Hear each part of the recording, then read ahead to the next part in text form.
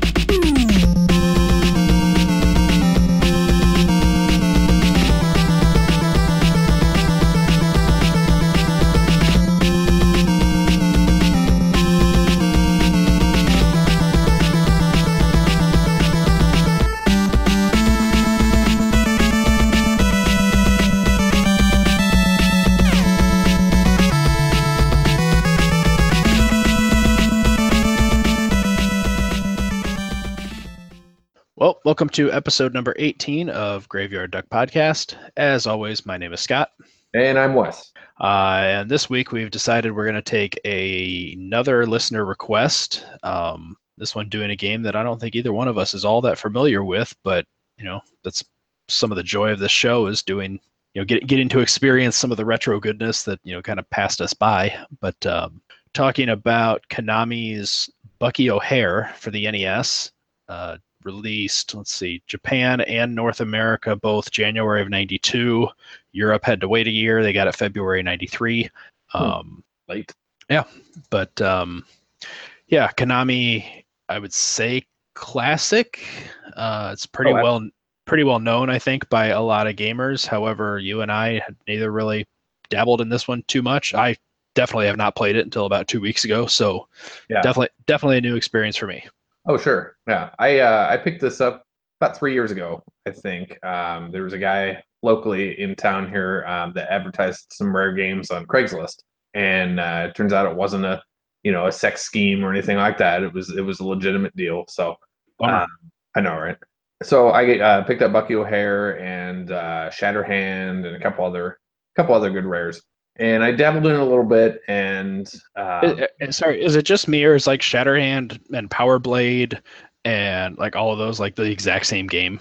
At least by the cover, like I get them all confused. A little bit, yeah, but they're all awesome. So Vice Project Doom, I'd put in that category. I don't know. Isn't that more like Codename Viper? I don't know. Yeah, I think that's another one. I don't know. But anyway, no, I had heard of this game a few years ago because of, it was starting to hit a lot of lists with, hidden gems on the NES and stuff like that. And the price was starting to trend up pretty high.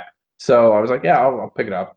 And I was surprised to see that it was like sort of Konami's answer to Mega Man a little bit. Like I said, coming out in 92, this just kind of flew under my radar at the time. I wasn't really familiar with the cartoon very much at all. So, like I said, I didn't really discover this till a couple of years ago. This is a listener request from Scott LaFerry, who says that this was one of his favorite games. His dad and him used to watch the cartoon, which is cool. Something, again, I totally missed. But Scott says that he beat it a long time ago in high school. And, it was one of those games that the more he played it, the better he got at the patterns and kind of push forward and kind of go from there. So we really wanted to give this a shot. So here we are. Yeah, it's, just so what little I know of this franchise or, the character is basically zero. Like you said, it was a cartoon. It was also a comic book. And, surprisingly enough, they're in the, I guess early 90s when this was kind of at, its cartoon height, at least. Mm-hmm. Like for being somebody who liked cartoons, who liked adventure cartoons, who liked comics, like this was something that I just had zero knowledge of. Same here. But I think it's also because, the Teenage Mutant Ninja Turtles were such a powerful, like, cross-media enterprise at the time that, that was all anybody was really focused on. At least, when I got to thinking about it, it's like, well, yeah, maybe I didn't really pay much attention to this because, Ninja Turtles was basically everywhere. Well, and it's funny too because I'm looking at the Wikipedia page here, and Bucky O'Hare debuted in 1978 and 1979. Holy So, cow. yeah, it's not anything new. But I think that there were a lot of people who considered him like the ripoff of Ninja Turtles, which is obviously incorrect. Right. I mean, it's similar, of course, obviously with Right. the heroes and the different powers and stuff, but And the cartoon didn't come out until it's saying 91, 92. There's another Bucky O'Hare arc that's looks like it was more in kind of the mid 80s, 90s. So it's like that seems to be when he was most popular. But yeah, there's a little blurb here about, if you trust Wikipedia, that it was the late 70s when he was first created. But yeah, it just completely flew under my radar. Even as a kid, I was never aware of this game. And I mean, I visited the video rental store once a week, and usually the more obscure a game looked, the more fun I thought it might be. And I'm surprised that I never would have picked this up, so it must just never have been available or around. Yeah. Which, Well, for makes me, I was just gonna say, it makes a little bit of sense being like, 92, like that's a little bit late for NES. That's what I was going to say, because I was much more on the Super Nintendo hype train at this point. Right.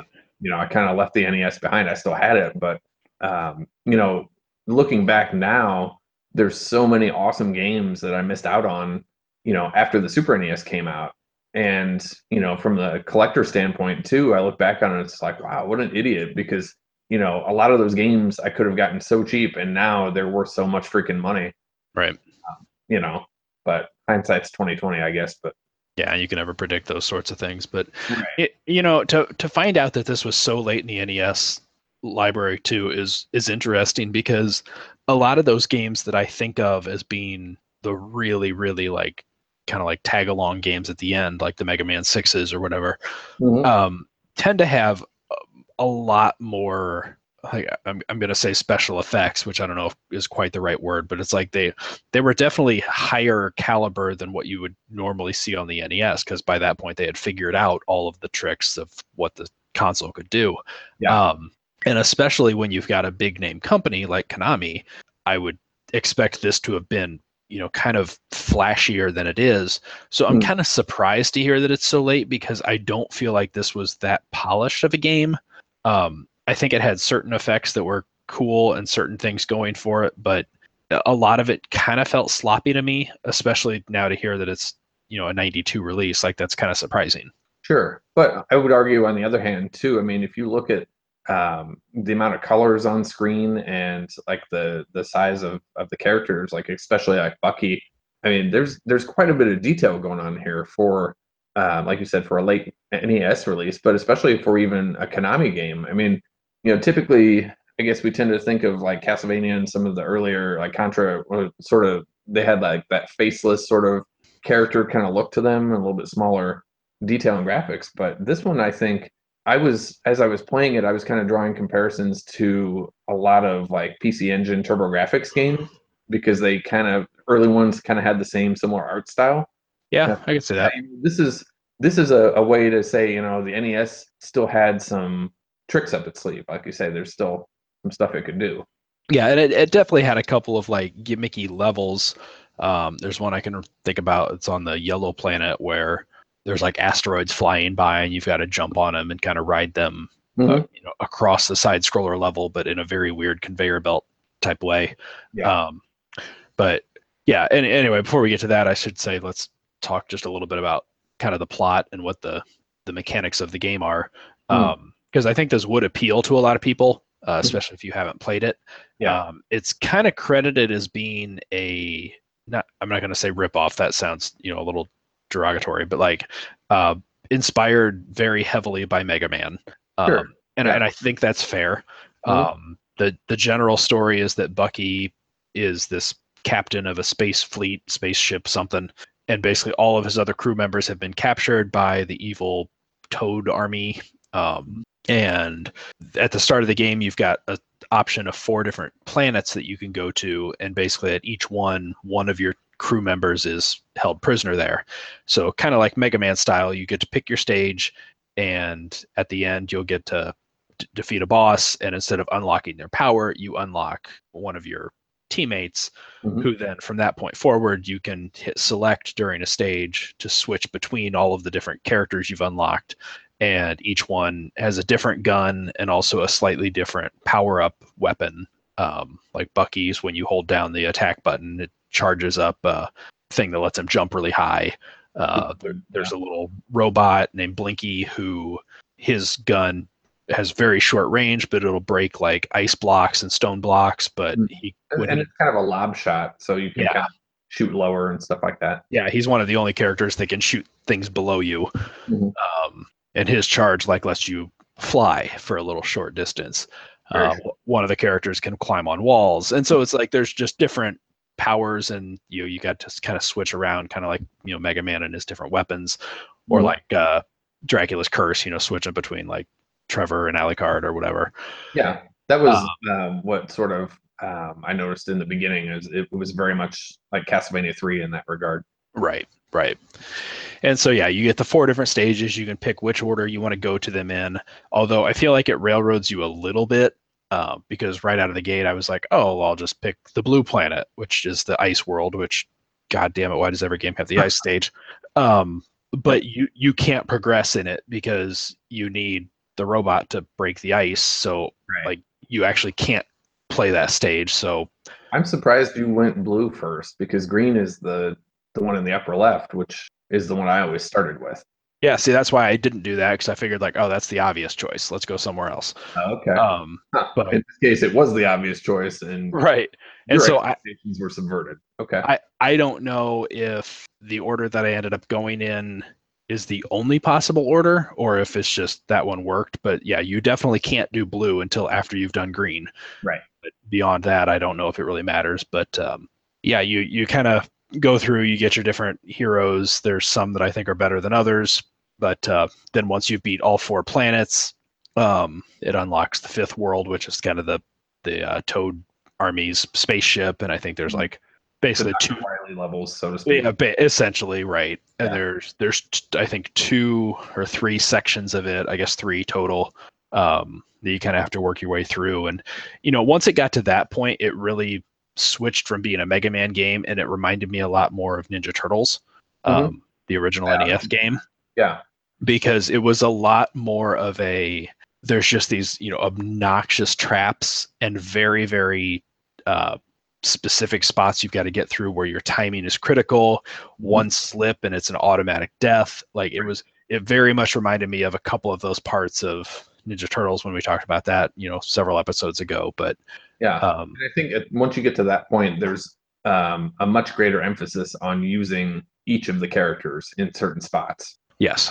Like I find myself using Jenny in a lot of spots, because if you hold down the button, you have that crystal ball that you can sort of aim a little bit.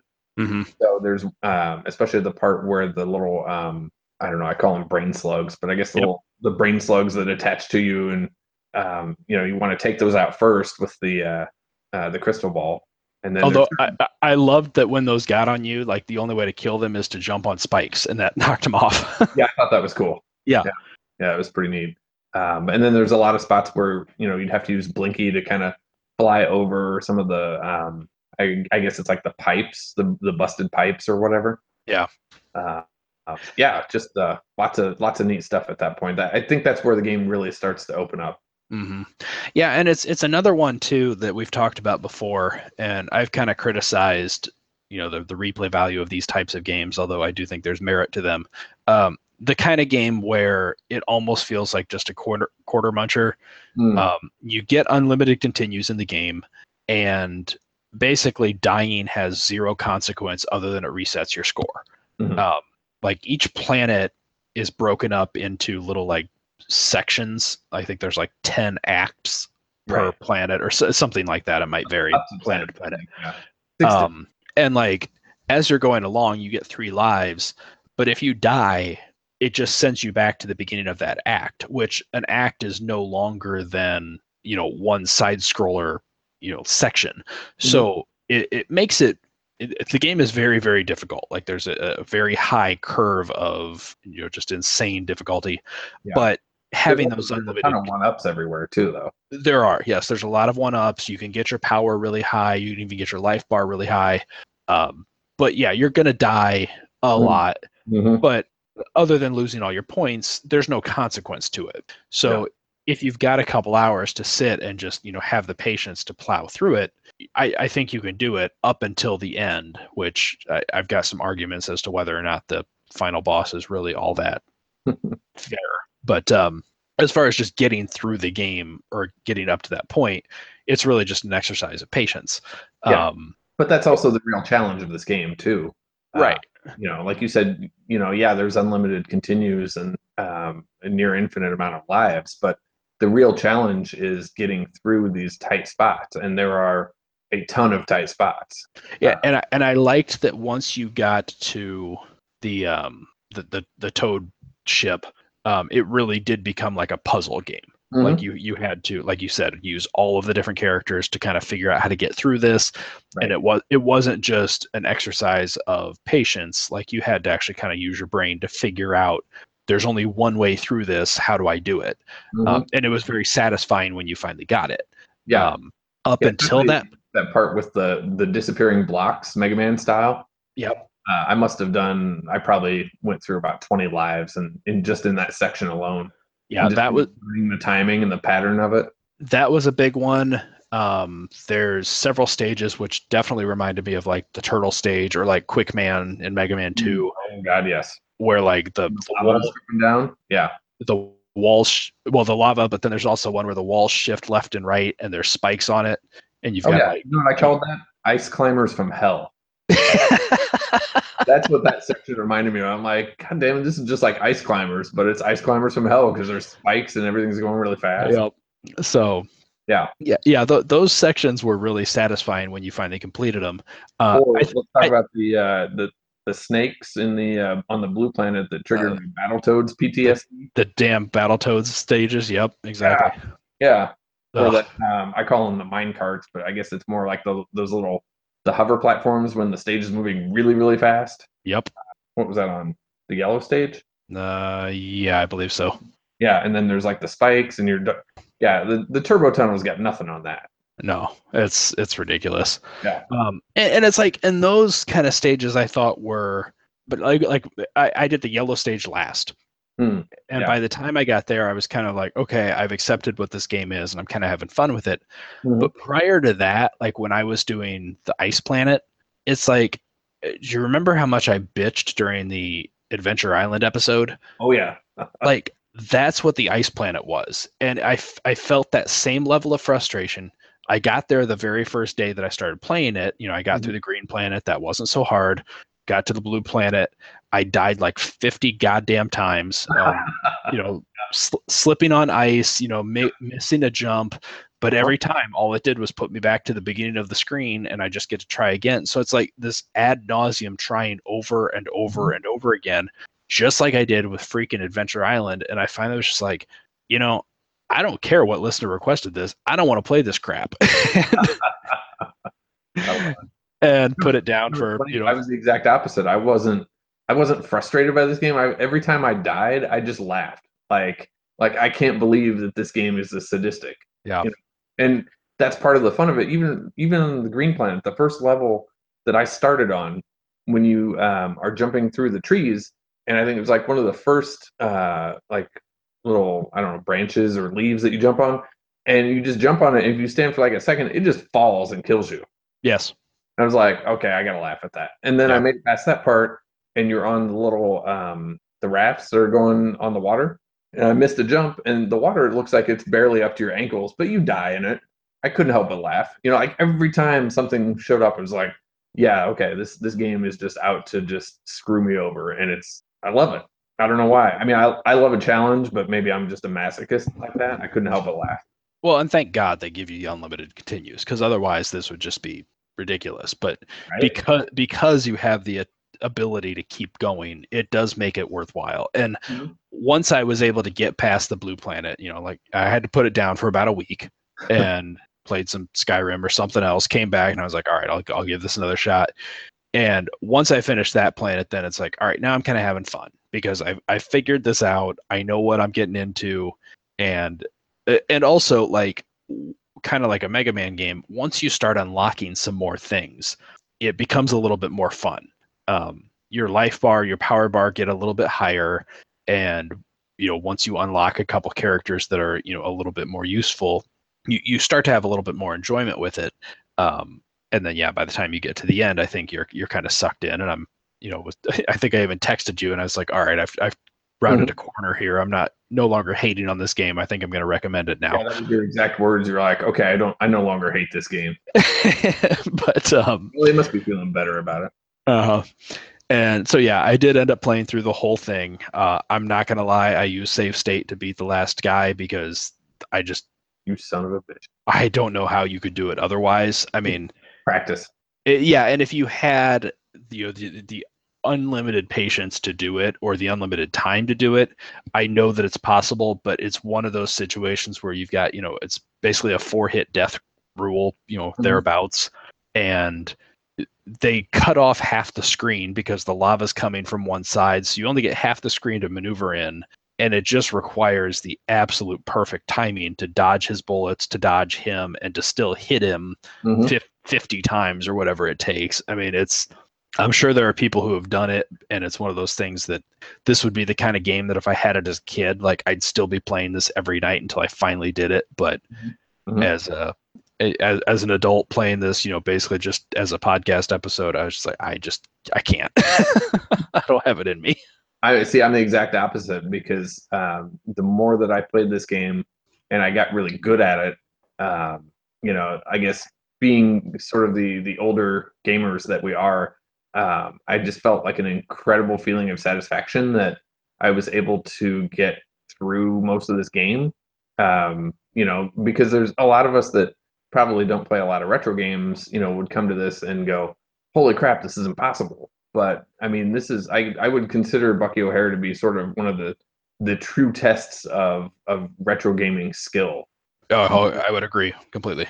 So difficult, but at the same time, once you learn it, once you know how the game works and what is where and where to stand and everything, I mean, it just becomes almost a Zen-like experience, which is great. But it takes a long time to get there because you could be doing really well against a boss and almost have him down to nothing, and then here comes one attack that just kills you instantly, regardless of how much health you have. Right. Or you might just step on a spike just randomly and die or something. So, and luckily, I think that this is the game. For as sloppy as I think some of the mechanics were, it is one that would lend itself to a fair memorization pattern because all of the bosses did have that. Like they had a specific pattern recognition and memorization. Right. And it's not one of those games that kind of cheats, and every now and then like it'll throw the pattern off and do something you weren't expecting. No. It was pretty consistent. And I think that the first time you get to a boss, they kick your ass.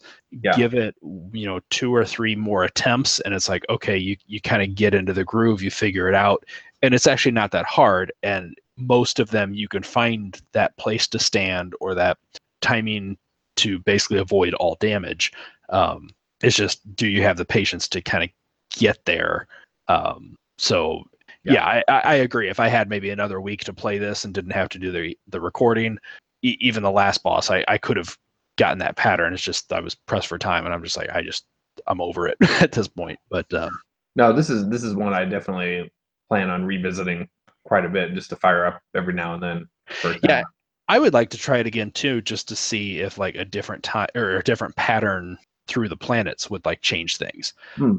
Because I liked that each character kind of had their own little thing, and for the most part, I basically switched back and forth between Jenny and Blinky. I liked Jenny's attack. I think Blinky had the best mobility. There were very, very rare chances that Bucky or Deadeye would be useful for their maneuver, and I don't think that I ever once used Willie for anything. Really? Okay. See, I was the opposite. I used Bucky a lot because he was one of the only characters that could shoot above his head, which I found that to be, and he could shoot below as well. So if you jumped up and aimed down, you could shoot right below. Oh no, shit! I never even figured that out. Yep. So I used that quite a bit. I didn't use Jenny a lot until the last couple levels. Willie, once you get him charging up the beam, does a shitload of damage. So I found that really helpful on some of the bosses. And Blinky, of course, I used quite a bit. But Deadeye Duck was the only one that I didn't really use a lot. Yeah, his gun is pretty useful because it's got that like 3 It is, prong. but it's such a short range. Yeah. I don't know. I would rather use Jenny's crystal ball attack instead of Deadeye Duck's spread because it's just too short. Yeah. I don't know. Yeah. This also makes me want to like go track down the cartoon and just see what that was all about because it They're all on YouTube. seems like the kind of thing I would probably be into. Yeah, and that's kind of the other thing that I was going to mention with this too is I really enjoyed discovering this game because I found all 13 episodes are on YouTube, so I watched a couple of them. Is that all it was? Was one season? What's that? Is that all it was? Was one season? Yes, yeah, I Okay. just ran for about 13 episodes, but yeah, watching it was like there. And for those of us that have been around a long time and played a lot of games and stuff, there's not a lot of new things to discover from the time period that we loved games and stuff. And I felt like this was like sort of discovering something new from that time period and kind of going back, while I'm watching the cartoon, kind of going back to that time and going, I could see myself really being into this back then. Yeah. And that's part of the fun of the cartoon. I mean, it's very 90s. It's very much, sort of Ninja Turtles-esque kind of thing. But, Gonna say, does it have like a Street Sharks vibe? I didn't really watch Street Shark, so I couldn't really tell you on that. But Trying to think of the most obscure 90s cartoon I could think of. I don't know. But, here's the weird thing. As I was watching a couple episodes and then, playing the game, I got to thinking to myself, if it had been more successful, I could have really gone for like a Bucky O'Hare Star Fox crossover because they seem like they would have been very similar. Yeah. And Yeah. within a year or two apart, but character wise, it seems like Bucky O'Hare and his crew and Fox McCloud and his crew, that could have been a pretty cool team up. Whether it be like a game or a show or something like that. And I thought, yeah, that would have been really cool had this been more successful. Yeah. I agree with you. So, I don't know. yeah. Bucky always just reminded me of like all of those like knockoff turtle characters that never really made it into the cartoon, but there was always the weird action figure like Yosagi Yojimbo, like whatever the hell that guy was. He was in Turtles. Yeah, but not much. Like I don't know, there were just those weird ones that like the action figure that your uncle got you, and you're just like, oh, thanks. Like that's kind of. He still has a Big Lots sticker on it. Yeah, I know what you're talking about. I already have 3 Baxter Stockmans. Yeah. Well, this Batman's purple and it's got green on him too. Yeah, it still says clearance on it. That's great. Yeah, so it's just funny to me that to learn that Bucky was kind of a big thing because it's I don't know, very surprising to me that was not at all on my radar. As if you knew me back in '92, like this would have been the kind of thing right up my alley. But hell, if you know me today, this is the kind of thing that's right up my alley. Yeah, unfortunately, I do. Yep. No, and apparently, I guess the cartoon was on Sunday mornings. I want to say. Okay. And I could be wrong on that, but that could be another reason why it sort of flew under my radar because I didn't watch cartoons on Sunday mornings. So, I don't know. The other thing that I discovered while I was playing this game was that some of the developers that worked on this game, and I'm blanking on their names right now, but they would go on to later form Treasure, which has done like Gunstar Heroes and a bunch of awesome games like that.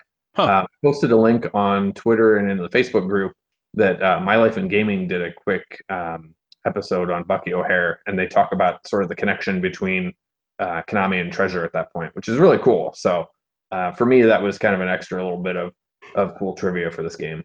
So I don't know. I thought it was neat. Yeah, it's kind of neat.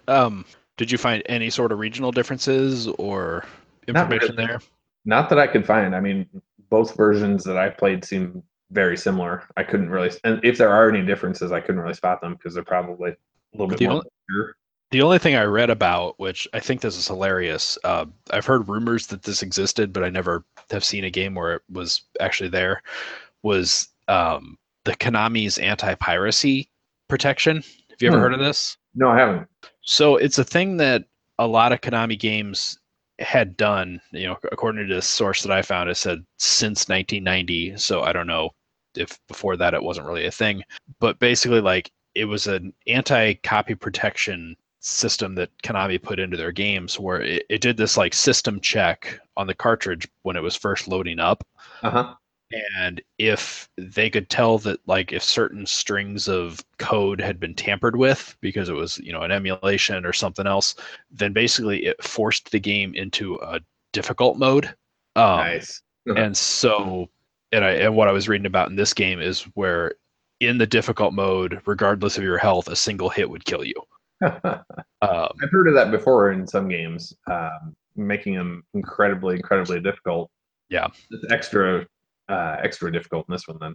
Yeah. So, and apparently, like that was not in the U.S. or European versions, but the the Famicom version did have that check. So, if you're trying to cheat and steal the Famicom version of the game, it might be a little bit tougher for you. I guess that makes sense because there were a crap load of cloned Famicom cartridges, coming out of like Hong Kong and China around the time. So yeah, I'm just imagining like one person that had the bootleg version be like, man, this game is incredibly tough, and probably spent like 2 years trying to master it with like being killed in one hit. I don't know. Yeah, well, and it's like, I mean, that's a whole conversation we could have sometime. And hell, we're not running long tonight. Maybe it could be now. But like, I love like some of those early stories of like anti-piracy and copy protection because it's not like in today where your computer can run and determine like, oh, you had a registration key that's been used, like, so therefore we know that this computer game is not pirated. Like, yeah. It's interesting to system updates that would brick your console now. I mean, that's a thing that just didn't exist then.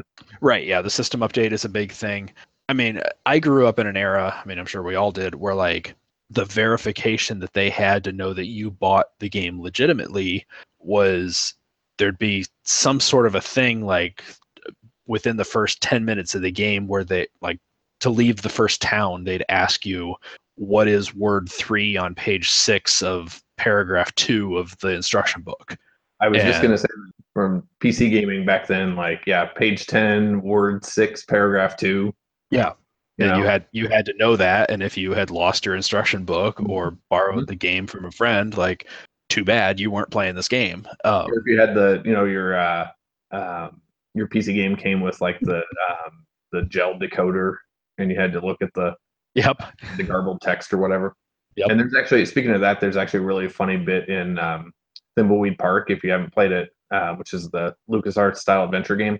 But there's a part where one of the characters that you play as, you pick up a red gel decoder and you carry it for like most of the game. It's like, well, this must be a joke item. There's nothing. And then to get into one of the last areas of the game, you actually have to look at like an old LucasArts style instruction manual with the red gel decoder.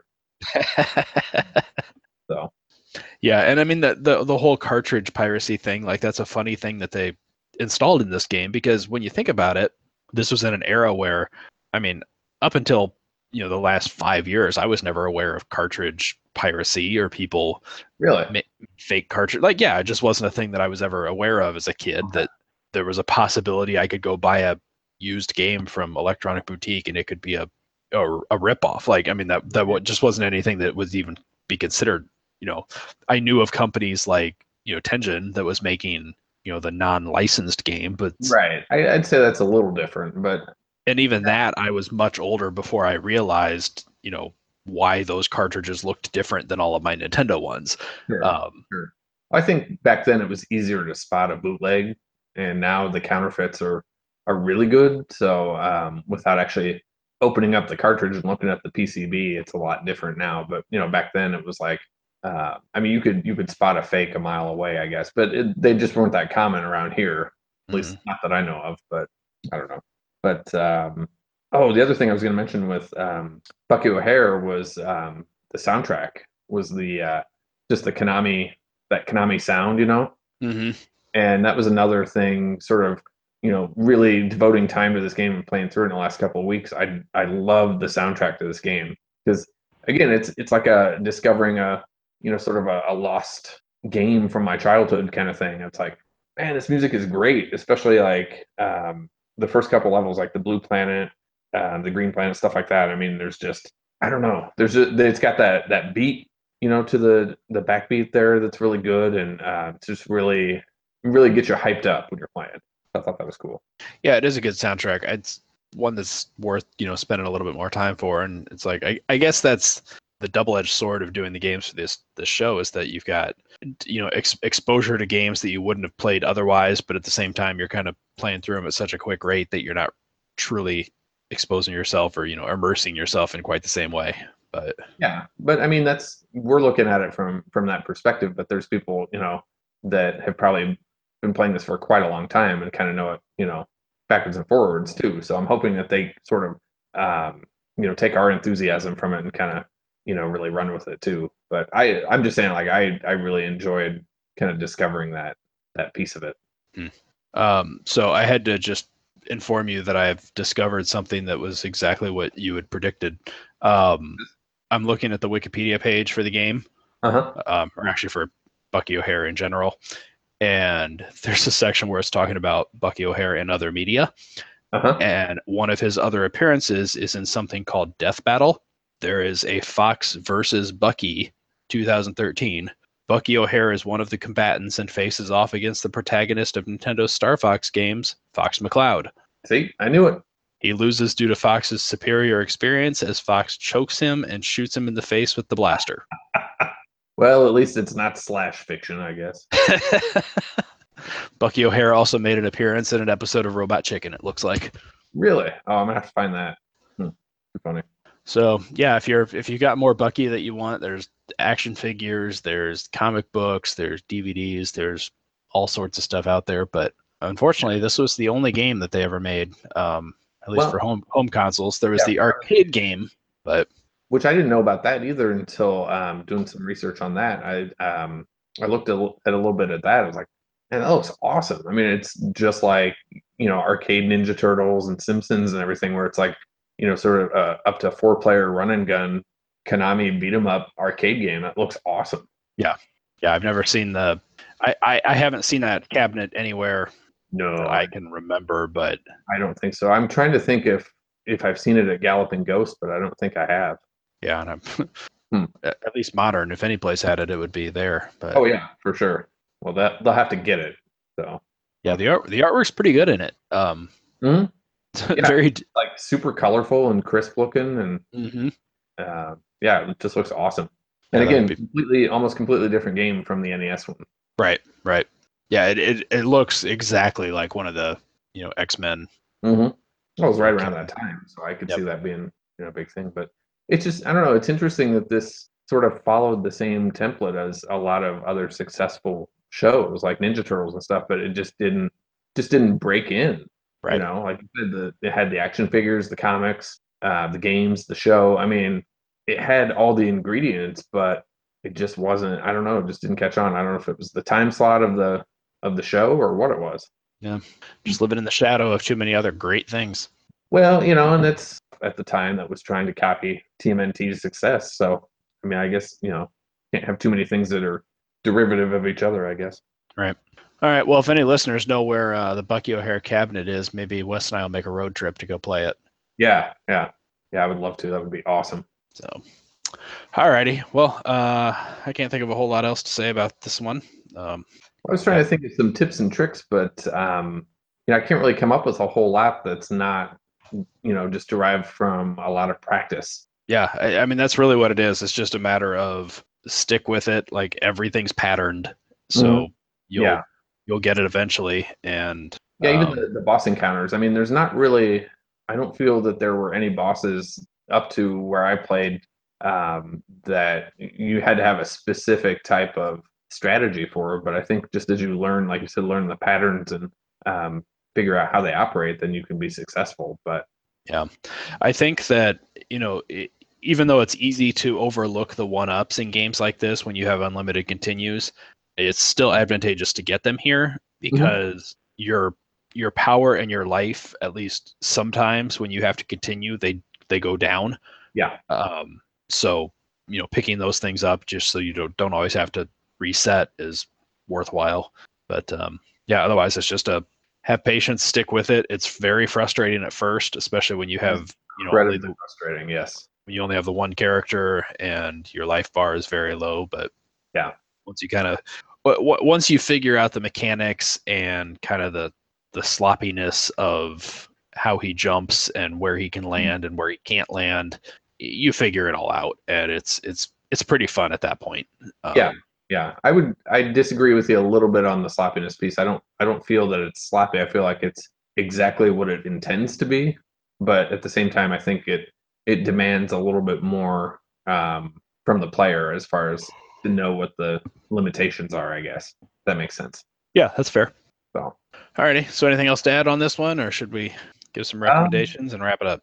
I was trying to decide if it's as far as the recommendation piece, because it's not one that has really been re-released anywhere. In the original cart now is probably close to $100, if not over that. Is it really? Yeah, it's gone up substantially in the last couple years. So most of that's probably due to YouTubers and other sort of diehard gamers that have kind of, because this game has showed up on a lot of hidden gems lists. Right. If you look at a lot of the games that are released post Super Nintendo, they are pretty expensive games now. I mean, games like Bucky O'Hare, Metal Storm, I would say probably Shatterhand. It's not, even though it's not super expensive. Power Blade 2 for sure. Games that, again, like we weren't kind of really paying attention to that at that point. So getting into them now would be, if you want the original cartridges, it's going to set you back a little bit. Well, and even the Famicom cartridge I'm looking at now, which usually those are a little bit cheaper, like you're still over $50. So yeah, I guess that's a little bit alternative if you want. And it's not a game that you really need to know the story of. No. I mean, I would say it's very import friendly. Yeah, it's poorly translated anyway, so you're fine. Yeah. So, alrighty. So, what would you say as a overall recommend from you? I would absolutely recommend this, but with the sort of keep in mind that it's a game that's designed to test your abilities as a seasoned gamer, especially a retro gamer. So keep that in mind, that it's going to be frustrating, but don't give up on it. Just kind of laugh it off, take a break, come back to it, and you'll get really, really good at it. And then those skills will transfer to other games. You'll find that you'll be just as good. So yeah, I would absolutely recommend it, but just know that it's gonna kick your ass. Yeah, I'd say it's I'm kind of in the middle. It's worth playing, but it's not one that you need to rush out and find. If you stumble across a copy, or if it does show up on a virtual console somewhere, you could definitely do worse. I think that it's definitely not worth the $100 for a cartridge, and I think that if you like that kind of difficult retro game feel, I mean, it'll satisfy, but I don't feel like it has a whole lot more than that. Like, I don't know how much I'm ever going to really replay this. So yeah, I mean, you could take it or leave it. I would say it's a worthwhile playthrough. It's just not one that's terribly worth seeking out, in my opinion. Yeah. Well, if you do pick it up and you don't care for it, I mean, it's in demand quite a bit, so you're not going to lose money on it if you decide to take the plunge and decide you don't like it. So yeah, I think this game will hold its value for quite some time. Yeah. Okay, so that was another good listener request. If any other listeners have some requests and want us to cover some of their favorite games, get nostalgic for them, how would they get a hold of us, Wes? Well, there's a few ways you can do that, of course. You could reach out to us on Facebook. We've got a group out there, the Graveyard Duck Podcast. So lots of good discussions going on there. We're on Twitter at Duck Graveyard. You could also send us an email, graveyardduckpodcast@gmail.com. And, let us know if there's a game that you'd like us to cover. Let us know just if you're enjoying the show or if you're not enjoying the show. And if you are enjoying the show, please consider leaving us a review as well on iTunes. That would greatly help us as well. Yep, very helpful. So, alrighty. I think I just started laughing because I was thinking about what we're doing next episode.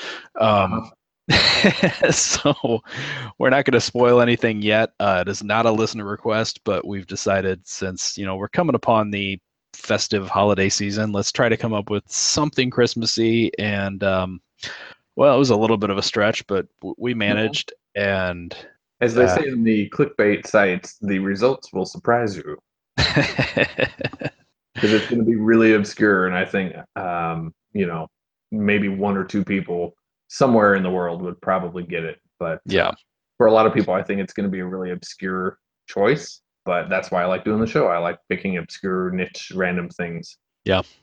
So stay tuned for 2 weeks when we'll bring a little bit of Christmas joy to you and probably a whole lot of laughs. For sure.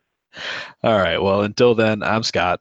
I'm Wes. And just remember to buck up, load up your master pistols, and let's croak some toads. Game over.